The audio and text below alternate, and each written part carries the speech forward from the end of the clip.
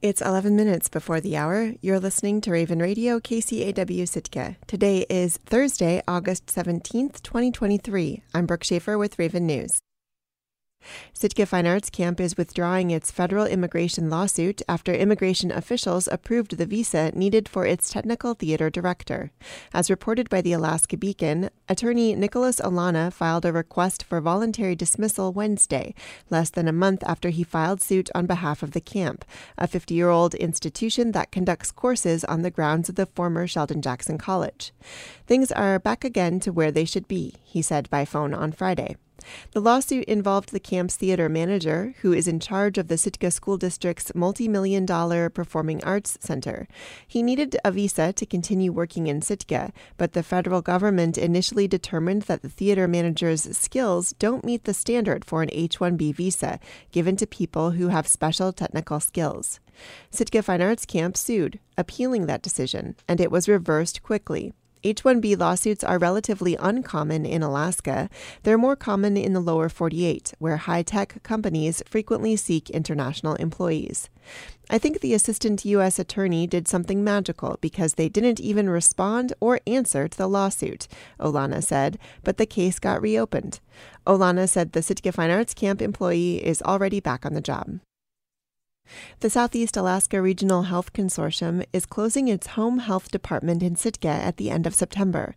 While the organization maintains that the closure is largely an administrative move and that outpatient services and in-home care should be unaffected, some Sitkans are concerned that both the expense and quality of end-of-life care will change dramatically.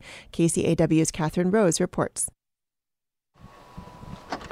Hi. Sorry, I was just going to turn the light on because it's so dark out. It is so dark out. Cindy Littman's home smells like warm flour and butter. She's just pulled a few trays of cookies out of the oven. Her 3 cats lounge in a living room filled with books and art. This is the home she and her late husband, Tony, shared in his final years. Tony was diagnosed with atypical Parkinson's disease in 2014. At the time, they were living in a 2-story home in Sitka. He got to the point where he couldn't navigate the stairs in our house, and our bedrooms and full bath were upstairs, and it was a pretty small lot, and we weren't really able to make the changes we would need to make the house accessible. They decided to move to Olympia, Washington, to be near family and easier access to the specialized care Tony needed. And while they had better access to neurologists and cardiologists, Littman says the experience taught her just how fragmented healthcare in America is. What was striking to me was that there was no coordination of care between those different doctors. So he would see one person and they would have no idea what the other health providers were doing. And even though the healthcare was, I'm sure, considered good, it felt very alienating. And they missed Sitka, the community that had been their home for over a decade. 9 months later, friends back home were selling a house that would accommodate Tony's changing mobility. Even though they worried that there were no practitioners specializing in Parkinson's in Sitka, they jumped on the opportunity and moved back. That's when they learned about what was then Sitka Community Hospital's home health program. It was my first experience really with coordinated care. So they were much more in tune to his situation than his primary care physician. If it seemed like his medicine needed tweaking or if he needed another kind of therapy, they were right on top of it. And these changes happened very frequently as his situation changed. Tony passed away on Valentine's Day in 2019. 2 months later, Sitka Community Hospital was acquired by the Southeast Alaska Regional Health Consortium, or SEARCH. Emily Rivas was the first clinical manager for SEARCH's newly created home health department. The point of home health and post-acute care, community-based care, is we bring like a comprehensive team to you. And from an allocation of resources standpoint, there's not a lot of duplication because there's one plan of care and everybody works together on that. And then the communication is pretty tight. Like the program at Sitka Community Hospital, SEARCH's home health department provided everything from physical and occupational therapy to skilled nursing and end-of-life care in a home setting for anywhere from 12 to 25 patients at a time. But this summer, Search announced it would be closing the office. It's an administrative structure that creates some possibilities in terms of care, but also limits some possibilities in terms of care. Dr. Elliot Bruhl is the chief medical officer at Search. He says it's the home health structure they're getting rid of, but not the service. There's some types of care that people need in a home environment that don't qualify under that type of a program, and then there's other kinds of care that we've been providing. There's been a lot of issues that we've been struggling with that, and we've decided that we're going to close that entity, that structure, but that doesn't mean that we're going to stop caring for patients or that we somehow can't provide care to patients. It's just that that's going to change. Bruhl says Search is closing the department mainly due to federal regulations that make operating it challenging and inefficient. He says the regulations are directed at larger cities and larger hospitals with more resources that can more easily sustain full home health programs with separate medical staffs. I would kind of describe it like building a international airport in a location where what you really need is, an airstrip. Bruhl says Search will continue to provide referral services in the home environment through both its Mountainside Urgent Care Clinic and the hospital's outpatient clinic. And although it's never had a formal hospice program, the home health department has been providing some end-of-life services. Bruhl says they'll still be able to do that. Right now they're working through the logistics. We also provide really intensive types of end-of-life care in the hospital. And I think we're anticipating that we may at times project that care also into our long-term care facility when we need to. Our intention is not to abandon that care or abandon patients or leave patients who need that type of care without access to those services. It's just we're not going to provide it through this department.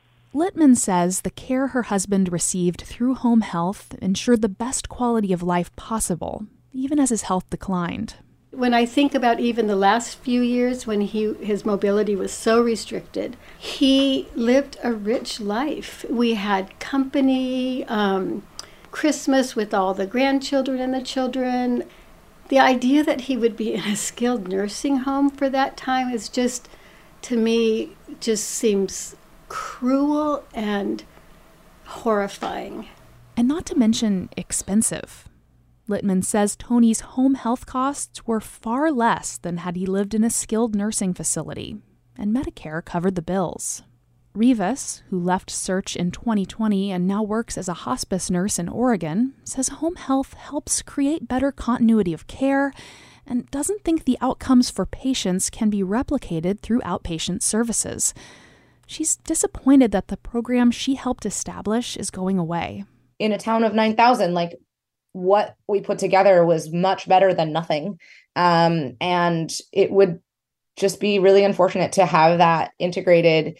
It takes time for people to build trust, especially in a community like Sitka, and to have that now and then have it go away. It's going to be really hard to change yet again in such a short period of time. Search's home health has 8 staff, both medical and administrative, who were notified about the closure in July. Bruhl says all will be offered jobs in other departments beginning in October. Reporting in Sitka, I'm Catherine Rose. There could be up to 5 times as many streams in Alaska than previously thought. That's according to a group of scientists and programmers who have spent nearly a decade mapping the state. Lee Benda runs Terrain Works, a company that maps natural landscapes. He says many state and federal agencies rely on the National Hydrography Dataset, which charts known waterways. The problem with these data sets is that the mapping accuracy is fair to poor, and they lack large numbers of streams and rivers because they were drawing them from photographs and interpreting their location even under thick vegetation. So, Benda's team built new maps based on cutting-edge, high-resolution digital elevation data gathered by aircraft, and that has led to some dramatic discoveries. On North Chichagof Island, west of Juneau, we discovered 518% increase in the channel length of the networks in that island based on the higher resolution digital data. it was eye-opening to see all the streams that are missing on the current maps. Benda's new maps have already revealed nearly 200,000 miles of new streams across Alaska. That's enough streams to go around the world 7 times. And so far, they've only mapped half of the state. Benda says all of this matters for 2 big reasons. Firstly, fish habitats. Well, if you're going to protect fish habitat, you have to know where the habitat is. And so with the advanced mapping and the discovery of all these, what I would call missing streams, there's also missing salmon habitats that are identified as well. And secondly, natural disasters. Floodplains are also mapped at the same time, so that can show you where you're exposed to flooding. And also the small tributaries coming out of the mountains are those that carry the landslide debris and hit homes on the lower gradient ground. TerrainWorks is now collaborating with the U.S. Geological Survey to improve mapping in the Yukon Territory and St. Lawrence Island. I'm Brooke Schaefer, and this has been Raven News.